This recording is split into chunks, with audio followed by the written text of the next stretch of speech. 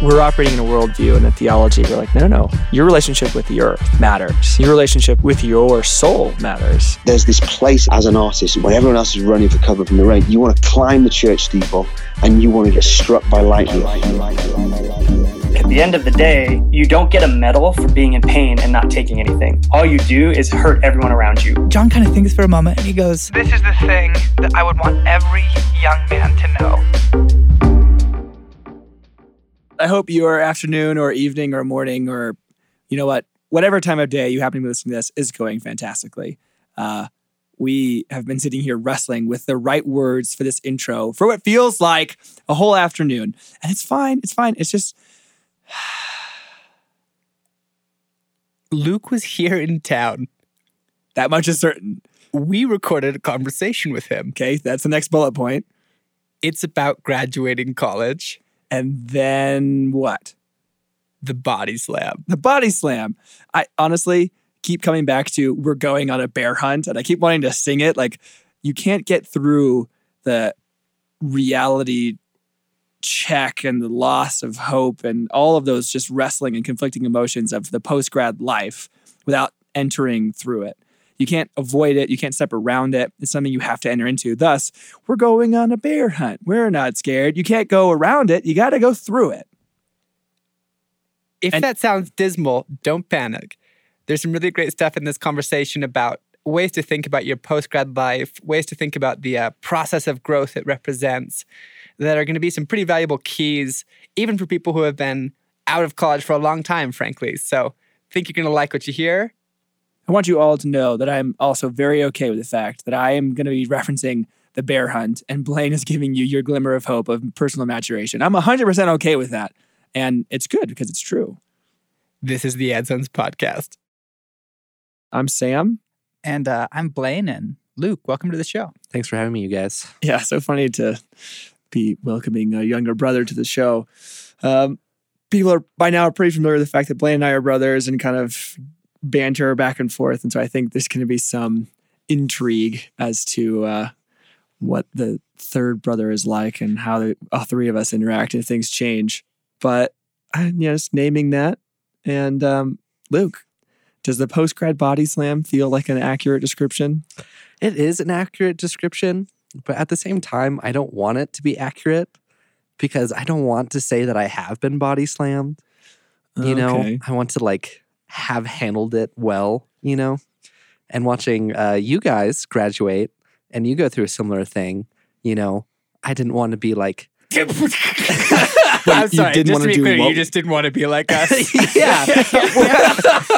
But in a positive way. I didn't want to experience the same sort of suffering. In a positive way. Yeah. So looking at our experiences, you'd say they went really well. Yeah, super positive overall in where you guys ended up. But it didn't look fun.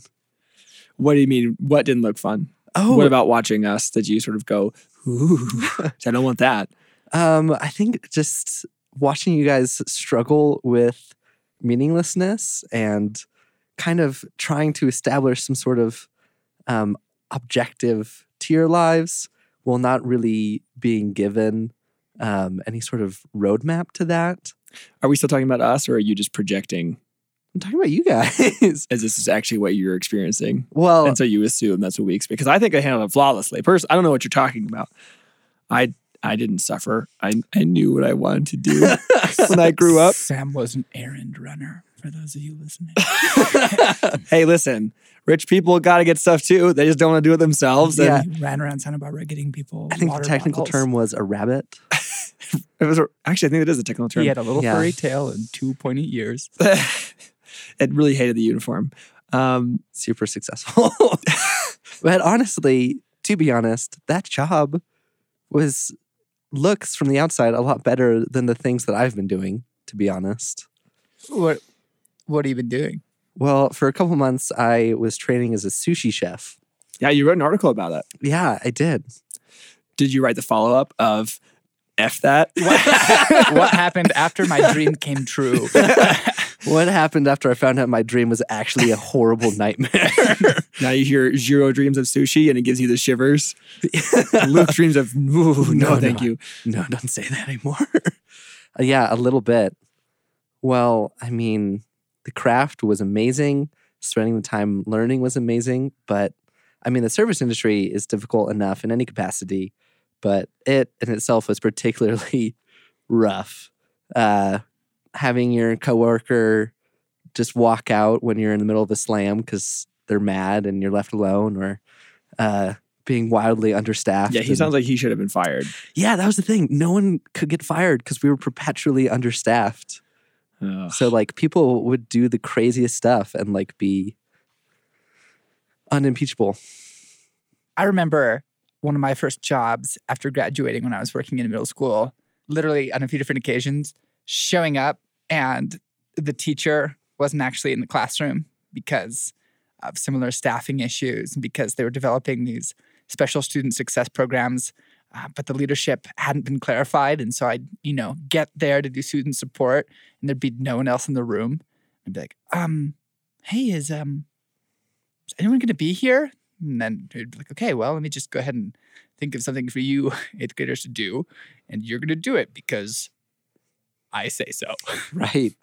Most of it was solving. I'd give them riddles to solve, which I'd write on the board. What have I got in my pockets is Exactly. String. So looking at us, and there was something that you felt like you could name that you didn't want. Maybe you'd start with what you did when you graduated. I think people, the world around you and the academy and your peers probably gave you an idea of maybe what you could have. Is that fair to say? Do you mean like what I could have after I graduated, like job-wise? Or just like as an experience of life, like what the potentials were? Because if you were, I'm making this as an assumption, because if you're looking at me and Blaine and you're going, man, that's a lot of suffering. That's like a lot of aimlessness in those first years. That implies that there's an alternative. And I'm wondering was there like something you held out there in front of you as, when I graduate and when I enter quote unquote real life, right, I want X, Y, and Z. Could you name maybe what those were? Yeah, I think what specifically my department kept on telling us is that you can get a entry-level position job that still has a semblance of meaning to it. And what department was that, Luke? English department. Okay. In the English department, which already has to defend itself a lot and justify its own existence to a world oriented around the sciences and business and those sorts of things. And so already justifying itself told us, you can get an entry-level position that has meaning and you can use the tools that you've cultivated in these years. We had people coming in from Amazon talking about like, just like developmental positions and things like that. They were talking about like grant writing a lot. That was kind of the big one. And at the time, I was like, oh, grant writing, gross. I don't want to do that. Gah. I write poems, essays, creative things. I am a genius. And then graduate and be like, oh, dear God, please let me be a grant writer. Anything. And then being like, no, you actually can't be a grant writer unless you have 10 years of grant writing experience. What is that? What are they doing in there telling you can be a grant writer if they actually won't even hire you for 10 years? I actually have no idea. I think what they're actually telling you about is, 5 years after college, not those first couple of years. 5 months. Yeah, right. Because like they really don't tell you what actually happens when you graduate. And like they don't actually prepare you on how to like get a job or build a resume to get the sorts of positions that you actually want. It's so funny hearing that because I remember being in that same position and being an English major and looking and being like, people would come in and talk to me about things I could do. And I just look at them and be like, I'm fine. You guys, like, I don't know what's wrong with you that you graduated, didn't manage to make things happen. But I don't know if you've noticed, I am exceptional. Something that I think to a certain extent, every college student thinks because, you are a god in your minor world. And you're like, right. I don't know. I I write things and everyone I know likes them. So My mom puts them up on the refrigerator. I'm a person of influence and passion.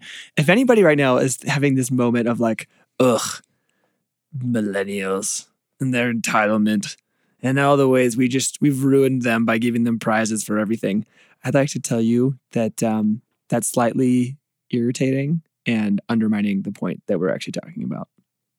The fact that you are feeling like the world is your oyster and that you can step into a career isn't a false idea that we were sort of sold by someone telling us we were a special little butterfly. It was something that people sold coming in and having career days. It's something that the college or the university sold because they liked having a certain amount of students attending their university. And so there was this thing that like, you can get a job after this. Right. In this field, whatever it is you want, theater arts, communications, English, all those liberal arts, wonderful, like history. I would love all that. Right. And when I say body slam, I don't mean that it was so much the image of you hitting the water that's you messing up. It's more the act of the body slam of just like so much surface area spread across so much water, not entering smoothly, a rude awakening to reality. That is more the experience of what real, quote unquote, real life or the first few months or years outside of college is like. Right. I mean, you can like understand the concepts of swimming and they tell you about it, but once you actually get in the water, it's an entirely different thing. And so, you know, you take a class on like interviewing, but when you actually have to get a job, it's a very different experience. It totally is. Can we go to that core topic of meaninglessness?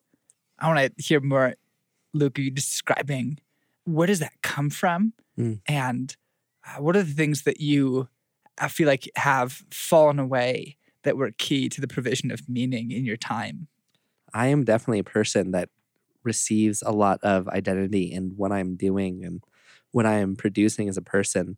And in college, that is really clear. You're working a lot of hours for a very real goal.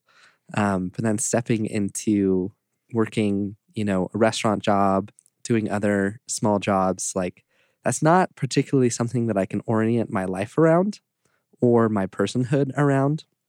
And so, yeah, definitely feeling a loss of purpose to what I do in the everyday. You looked at other people's lives, including ours, when you were still like kind of on the edge of entering in. And there were certain things you looked for because the ideas like meaning and meaninglessness, while they're part of our hierarchy of needs and yet with love, they can also be kind of hard to define. And it's you're like, I don't have meaning unless I'm doing X thing.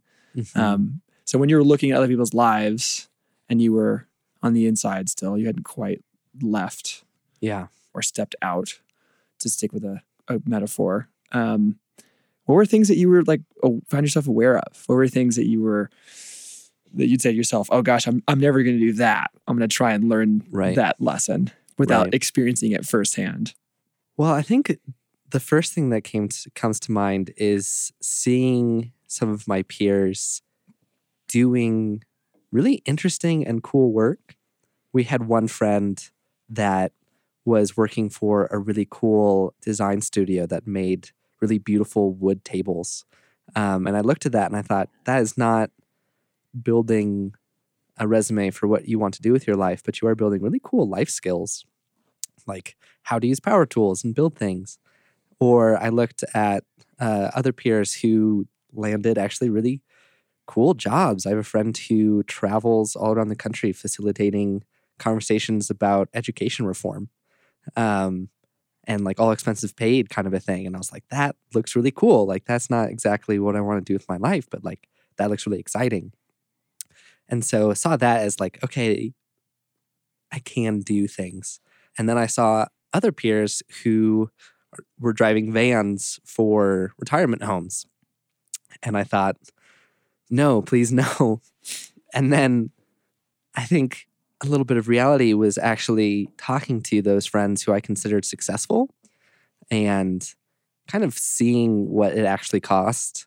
The one that got the cool job traveling, she spent 9 months applying to get something like that. Or the friend that was working in the woodshop design studio had actually a terrible experience of a really domineering boss and terrible work hours. And so I think looking from the other side, there seemed like positions that were, I could imagine, soul-crushing, or positions that looked really engaging, but then actually having conversations with them, it wasn't so clear-cut. What that makes me think of, as I'm just listening to you talk, is I kind of wonder, my experience was like that. Most of my friends had an experience like that. And like you, in my senior seminar, there was a lot of, you can do this. You can use these skills and enter any field you want and do meaningful work. And I kind of wonder if that's supposed to be true. Sam and I recently talking, we were just saying, if we had the opportunity to go talk to some senior English majors, what would we tell them? We would want to explain entrepreneurship to them. We'd be like, guys, don't try to go be a part of something. Make something, It is, if you want to enter a company that is somehow going to take advantage of your thinking skills and equip you with technical skills and point you in a great direction, you're going to be so disappointed because that kind of work really isn't available. What you should do instead is start a bike jersey company or, any of the innumerable things we've seen people do. But I'm just thinking of I didn't think that when I first graduated. And while I knew that my skills were valuable and that I could do things, there was nothing in me that was okay, I'm going to shape my work to fit my reality. I'm going to make it happen. It just felt like something that wasn't possible, and that there were other things that I needed to learn and I needed to walk through, until I could get to the place. And I went the grad school route. I worked in education for a year mostly. I went and got a master's degree. And then after that, I came here. And I think a lot of people end up going to grad school simply because there's not much else to do. And that was partly why I went. But there are key things that I think you're supposed to experience in that letdown, core lessons about the world that have to be realized through that disappointment from which your expectations shift. But I don't know, Sam, does that ring true for you? What does it take to get to the point where 4 or 5 years post-graduation, it now seems really obvious to you, it wasn't then, but now you're oh, I would totally do this. I would create this kind of industry and I'd plug it in this way. Yeah, there's definitely part of me that cringes at again, the Calvin Hobbes dad type, you got to build character. That failure is really good for you. And everybody who's ever succeeded will say that. And you obviously learn more through failures than successes, blah, blah, blah, blah, blah. And yet, I love the quote that reality is what you bump into when you're wrong, which is one that we kind of pass around the outpost here a lot. And I remember the feeling when we graduated, all of our ideas of kind of who we thought we were going to be and what meaningful work we thought we were going to do, they were brought under the pressure of you have to pay rent. You have to start making student loan payments. You have to keep gas in your car.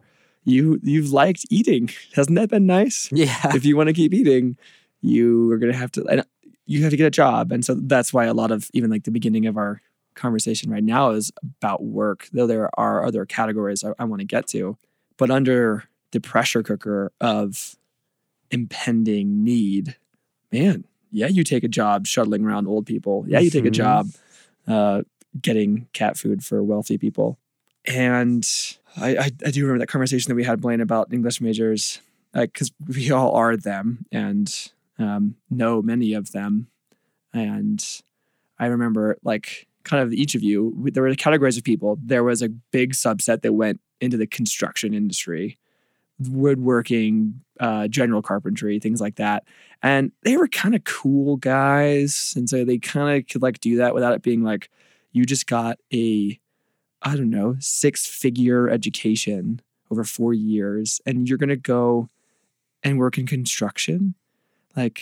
You little punk, you could have gone and done that 4 years ago. What did you become over this time? Right. Well, I think that hits on something that I experienced stepping into the workforce. The workforce is feeling that I genuinely wasted my time at college because all of my bosses were my age or younger than me. They just started before me. And so what it felt like was that I just wasted my time not gaining the experience that I need to get a job. Totally. The ever classic thing on a criteria for a job is that you should be in your 20s. We want like youth and energy, but you need to have 10 years of experience. And you're like, who is this person? Did you guys hire like a 12-year-old? Right. Like how did they get 10 years of experience before they were 25? Like you're out of your mind.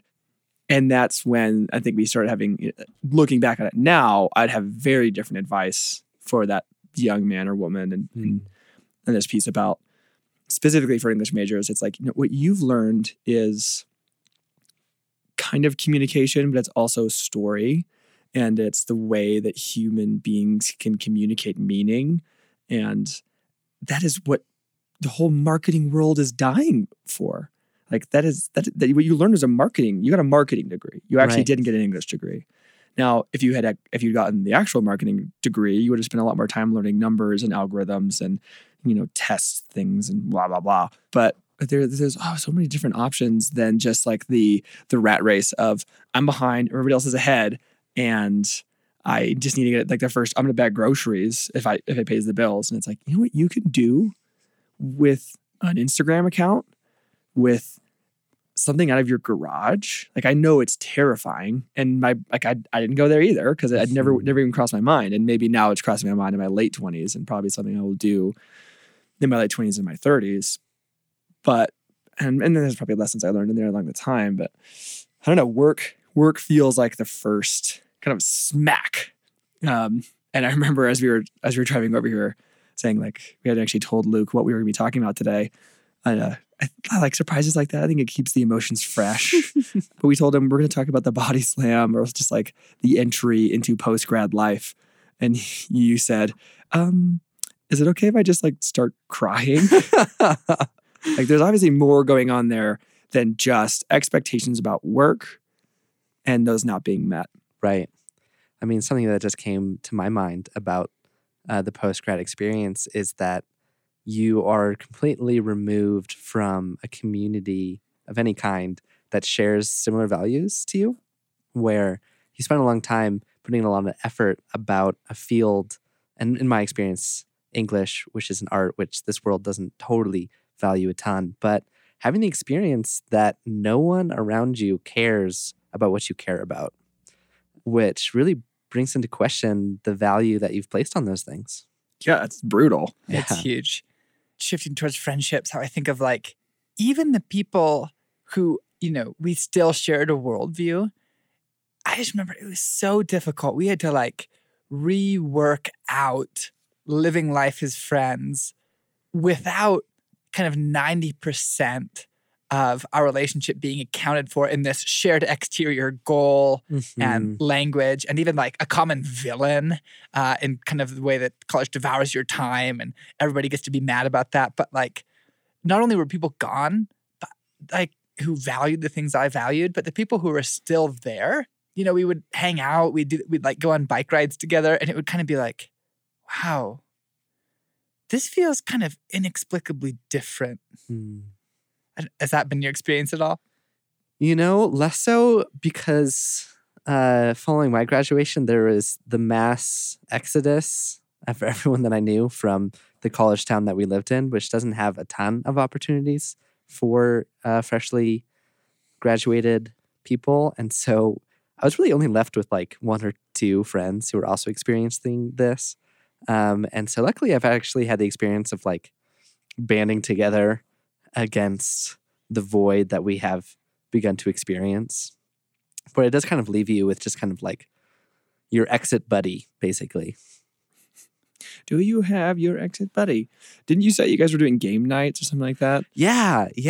We were trying to do a game night every Monday night. We'd invite some friends over, most of which were out of college. And this was the thing that I was experiencing, of everyone just kind of jumping ship in the city in which we lived. where every game night, one other person would have moved away or gone somewhere else. And so all of a sudden it was like dwindling down to the two people that decided to stay. It's kind of brutal. Like the cast members of an apocalyptic movie. Seriously. Or a TV show, every episode, there's like one less person. You're like, well, this is getting dark. Yeah. We're running out of people to kill off. Right. And I totally understand why they left too. I remember watching people graduate above me and move to different cities or across the country. And I thought to myself, why don't we choose community first and career second when community is what we're all talking about, what we want? And now experiencing just the lack of options you're given in a certain place and realizing like, yeah, no, it's not exactly people are choosing career over community. So they're choosing to survive over the friends that they have in one place. That feels so desperate. It is. Just pull yourself one head above another. Like it's all that. Your words of people having the same worldview or ideas struck a chord of a conversation I just had last night with a friend who was saying that she has this idea that of a tribe, and that's kind of the word that she would use, of like-minded people that you have similar hopes and dreams and think about the world the same way. And she's, I think, in her 30s now. And the words that came were, I think I've reached that point in my life where I may never actually find, I might not have a tribe. I may never find it. And I can be in community with people that are really good and really like life-giving and helpful, and recognize that not everything's going to line up perfectly. But there was something kind of saddening about the idea of like, and I may never really find it. Right. I think that might be true to some extent, at least to the degree that like she was expressing the longing, and then I know that I've experienced that longing of it's rare that you'd make a friend that thinks the same way about things and that loves the same things, and you'd be wealthy to have that. Right. So then to find a community of that. And college kind of looked like that at first. And so when it ends, it is a little bit like, I watched this show. It's called The 100. And they basically send like 100 kids down to Earth when it's like they think they've been living on a space station. And that's what the end of the like graduating feels like. Like you've just been thrown out. You are now east of Eden. You have to figure it out and survive. And you're like, yeah, we've never been a tribe. It's amazing. It's actually the exact same letdown that I feel when I watch the end of The Return of the King. And, part of that is the letdown of I just committed to a 3-hour movie. But the more significant thing is I'm so relieved that Sauron is defeated. But Frodo has, a line that's not in the book, but in the film he narrates and says, like not 1 year to the day, in the fellowship, although permanently bonded by love, was ended. And this guy goes off here, and the hobbits go back, and Frodo's about to sail away. And there's just kind of like, I feel so bummed for them. Like, wow, you guys had this extraordinary thing that was provided by a common mission. And now that the mission is concluded, you're kind of like amicably going your own direction. And it just feels like it is amazing how vital a purpose is, an external force motivating the way you make decisions is to your friendships. And that when that ends in college, if you do not find another one, you will have a very difficult time finding the impetus to stay together with the people that you formed friendships with. I feel like it's when you do not find one, not if you do not find one. No, seriously though. I mean, the idea, to continue that same thought, of when the hobbits get back to the Shire and they're sitting around the table in their pub having a beer, and they just know that no one else in their world has experienced what they've experienced. Is an intense feeling of isolation that we may not. I don't know that I feel that level of isolation all the time, but I think if I was honest with myself, we like that whole idea of, no man being an island. Like we do tend to isolate and walk through seasons with maybe that unspoken, nobody really knows. I was just thinking of how man, well, where did I look for that? And I thought of man, why does everyone think of a game night? I don't was everyone a member of a game night after graduation? Can I get an amen, Sam? No, actually I wasn't. Wow. Well, that was your problem. Man, where did you live? Jeez, guys. But people are like, man, we need a reason to see people on a weekly basis. But there's this really interesting thing that being friends or play isn't actually a powerful enough circumstance to fuel that kind of togetherness. And honestly, I know many people who like Sam, you were just describing, they never find it again, which sounds so sad. And I know that I didn't after graduation, and I didn't in grad school. And it wasn't until years later, the current story is finding people who have a mission or have a vision of how to walk out life with God in an intentional way that provided anything like that again, was significant enough to compel and to arrange for friendships with people. But your game nights obviously sound like they're doing a great job of providing friendship. Yeah, no, they definitely died. We don't do them anymore. Oh. Yeah, So you just sit at your table playing solitaire by yourself. Cribbage mostly.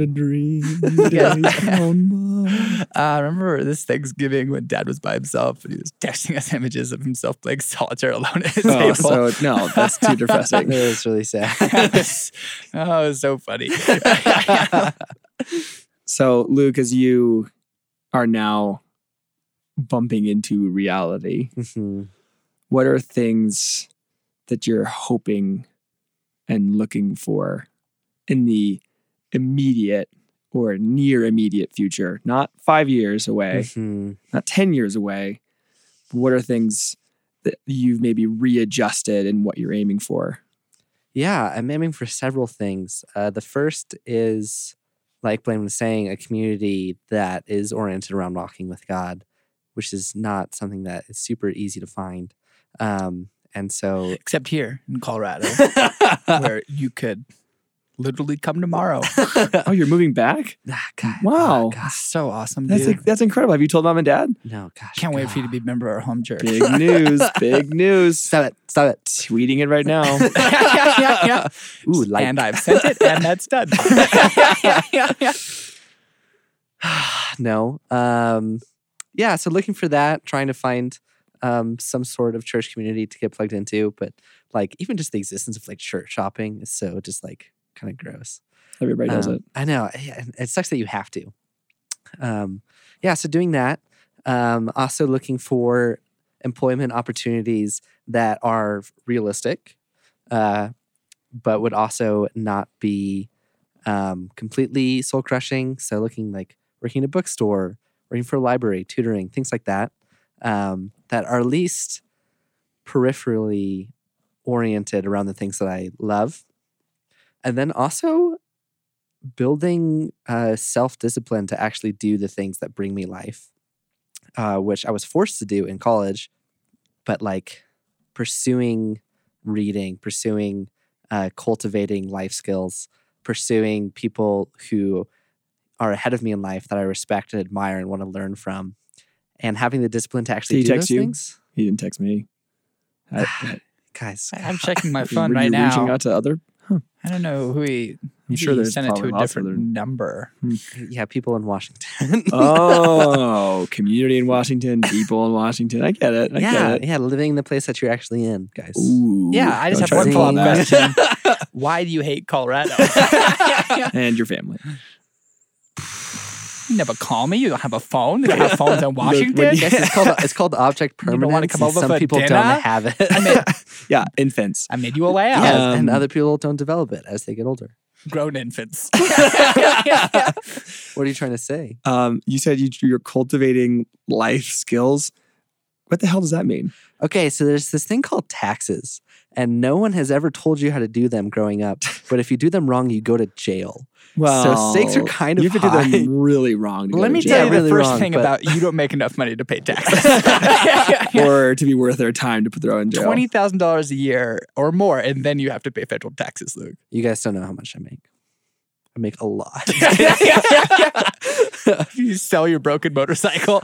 Yeah, exactly. Like trying to figure out how to fix my motorcycle, which was my way to work for many months until it broke down. And apparently it was not a clogged gas filter, which is the only thing that I knew how to try. And so, yeah, trying to figure out, okay, do I need winter tires or do I just get all season tires?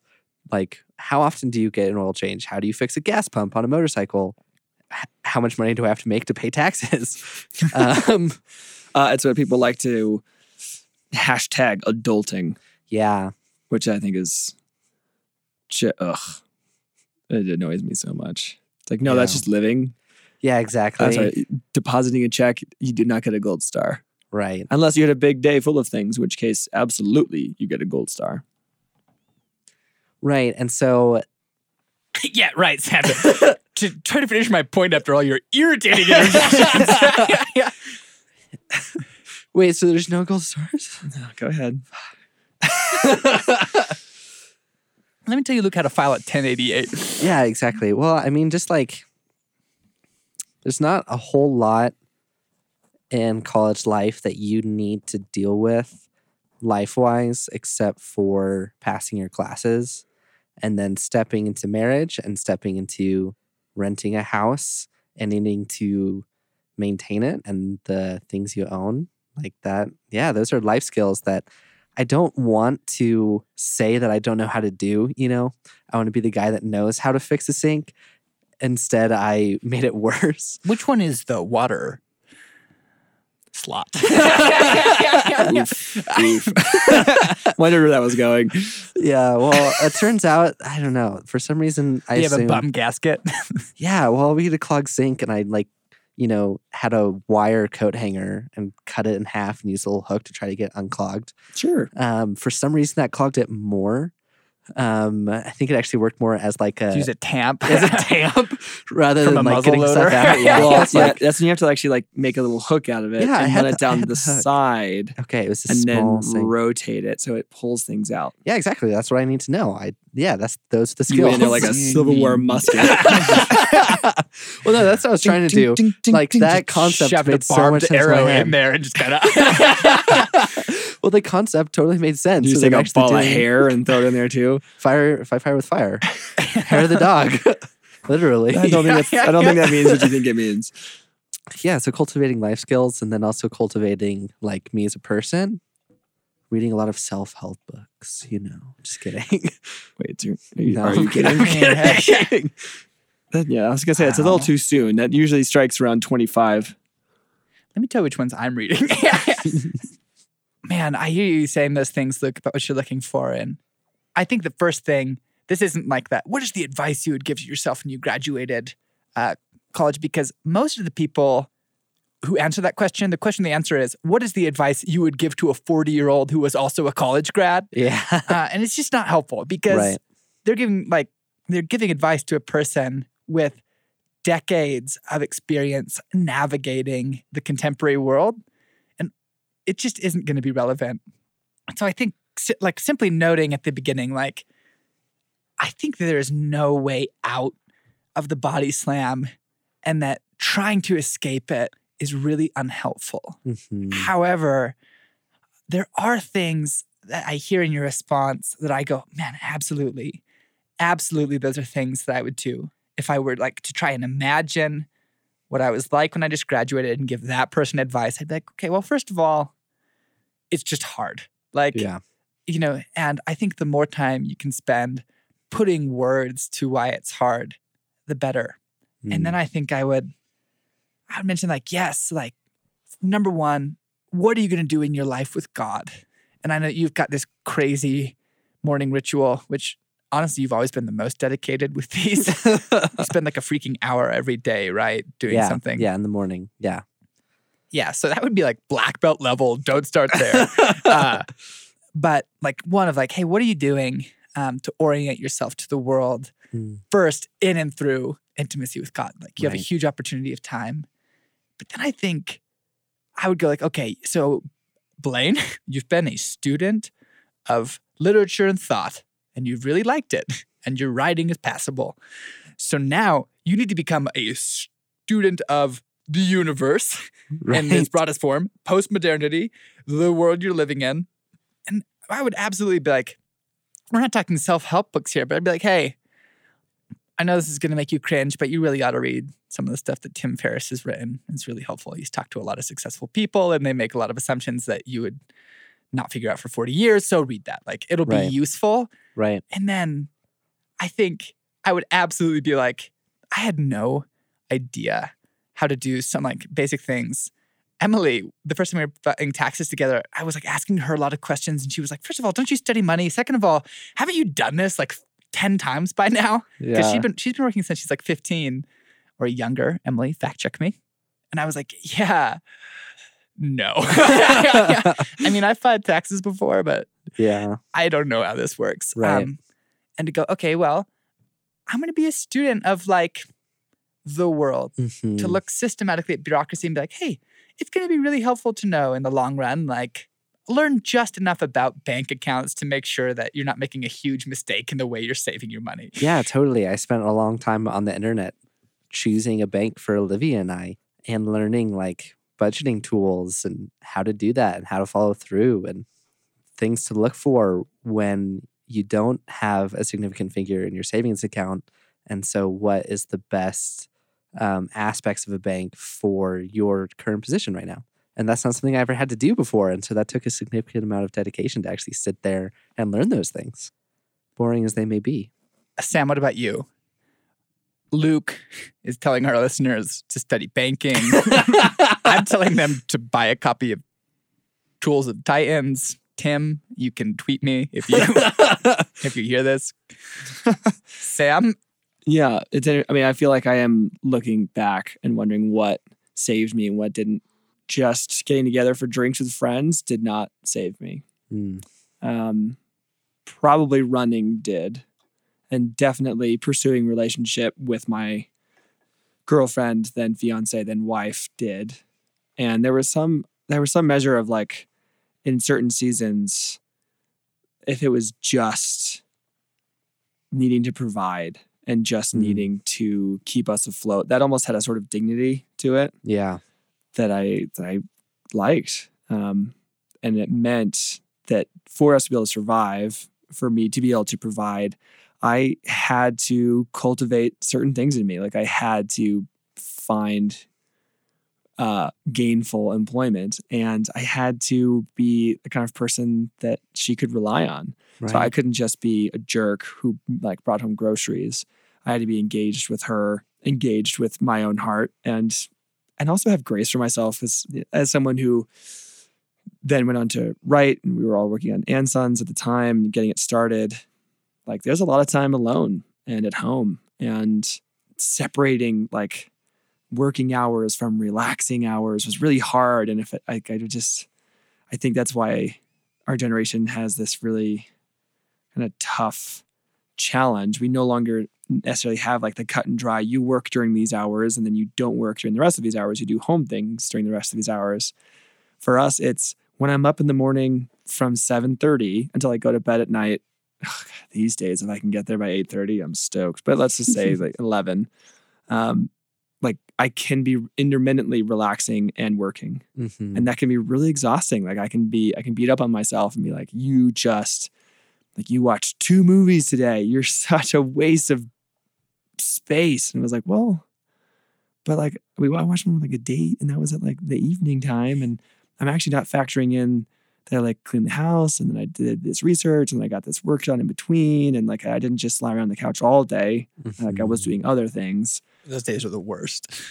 They are. And like I'm not gonna say I don't have those days, because I definitely do. But like learning that balance of like, it's almost being able to place yourself in things. I love Viktor Frankl's Man's Search for Meaning. And someone gave that book to me, and Holocaust survivor, psychologist. And one of his main ideas was that if you're able to place yourself in your larger context, you actually can undergo immense suffering without succumbing to it. He watched that in the case of the Holocaust, but then afterwards, as people try to reintroduce into life, and I've applied it to as a mundane thing, as flying out and asking my in-laws now, but then my girlfriend's parents for their blessing. And, it's a terrifying thing. Right. But I looked at it, like I was able to look at it in the context of like, this is something I really want to do and I want this to go well. And this is just a weekend. So there's no need to like just be terrified out of my mind. Actually, I can just be present and be relaxed. And like that ability to, whether it's a day that I'm taking off from work or if it's a day that I'm like working on home projects, I think being able to see things in their context is a skill that I hope to continue developing. Yeah. Because it almost echoes the omnipotent. Right. Though our skills never nearly get that close. Right. I think, that really speaks to me. I think about needing to find new structures that give my actions meaning, especially in an environment where if you are not being productive in the sense of increasing your income, your actions don't really mean anything. And I think experiencing, like, oh, wow, I like things. Things cost money. Oh, money can't buy happiness, but it can buy me a boat. I like boats. Totally. But really thinking about... You don't like boats. You like Moby Dick. Fair. Yeah, but I like collector's editions of Moby Dick. So thinking about like the small things that I'm doing, like working on my poetry portfolio to submit to an MFA program, working on that as being really meaningful, where it feels like I'm not doing that enough to justify my identity as a writer. But it's like, well, no, that's in the context of like preparing myself to do this long-term thing. Can actually give this season a lot more meaning than it previously had. I love cycling. And that is a total part of my well-being. And I realized that I can look back now and go, man, at the time, if I'd been like devoting, X amount of hours a day to cycling or just the news or watching GCN, like that would have felt like a waste of time and space. But these days, like I actually know that's a part of my whole well-being. So I guess as soon as I was able to step away from the panic of I need a job, this isn't lining up with the degree I got with my expectations, and be in a space of like, well, maybe this job isn't the best. Maybe it's just for a season and that's fine. Or maybe I'm really enjoying where I'm working. Regardless of that, I think once the panic had subsided, I was able to begin naming other things like, oh, I actually need to eat well throughout the day. Yeah. And ramen isn't really cutting it. Yeah. Unless it's my homemade ramen, in which case, yes, it is. I need to go for a ride on my bike, like actually does me phenomenal good. And I can go and love my wife better and be more productive at work. And I didn't have that grace for myself initially. I think I had more of like the treading water, keep my head up, panic. Yeah, I think it's just a crazy idea that the things that bring you life and renew you doesn't necessarily have to be the same thing that brings you an income. When in college that doesn't feel legitimate, it's like, no, you want your dreams to line up with what your job is. Yeah, right. And there's a million variations of those quote by people worthy of respect. Now what's the quote? That thing to like you want? Yeah, that what she just said. Oh. It's like, well, I'm thinking of the one that's like by Kierkegaard or something where your great skill meets your the world's great need. Your vocation is where your love and the great world's hunger meet. Yeah, like there's a myriad of those. But then so believing that, but then realizing, well, actually what that leads to is you don't get a job that's fulfilling your heart's desires, and therefore you don't meet your heart's desires. Yes. And so realizing that those things can't exist separately, and so start pursuing the things like cycling that do. That's really important. I really became aware of, Sam, as you were talking, is I think that a massive part of the post-grad body slam is actually just the slowdown. Because honestly, 4 years feels like a long time, but it's not a long time. Mm-hmm. And things move really fast. Like a weekly deadline isn't a lot of time to work on a project. Being like on a higher echelon of people every year is a really fast progression. Mm-hmm. And shifting from something where you have the spectacle of speed, things change really quickly, to something that is really slow is really insane. Yeah, it's really good. But yeah, your life is really, really slow. And adjusting yourself to your cultivation in that process is a massive adjustment, but it's worth it. And there are ways you can go about it. And I just heard that, Sam. I totally identified with it in like developing a love of cycling. And it feels weird because it feels like you're not doing something, but you're actually learning slower rhythms with a much longer horizon of development than college that are going to kind of shape who you're becoming over the next decades. Luke, you made it through without crying. Yeah, I did. It's because of the beer. That helped. We're not drinking. Yeah, no, the beer you had earlier. Yeah, exactly. Yeah, definitely. Yeah. There's definitely not one right in front of you. No, that would be illegal. Wait, why? Is that as an Avatar reference? Oh. Where's the black market? You know. Oh my gosh. Well, you guys, thanks for coming by this week. Hope you enjoyed our conversation with Luke.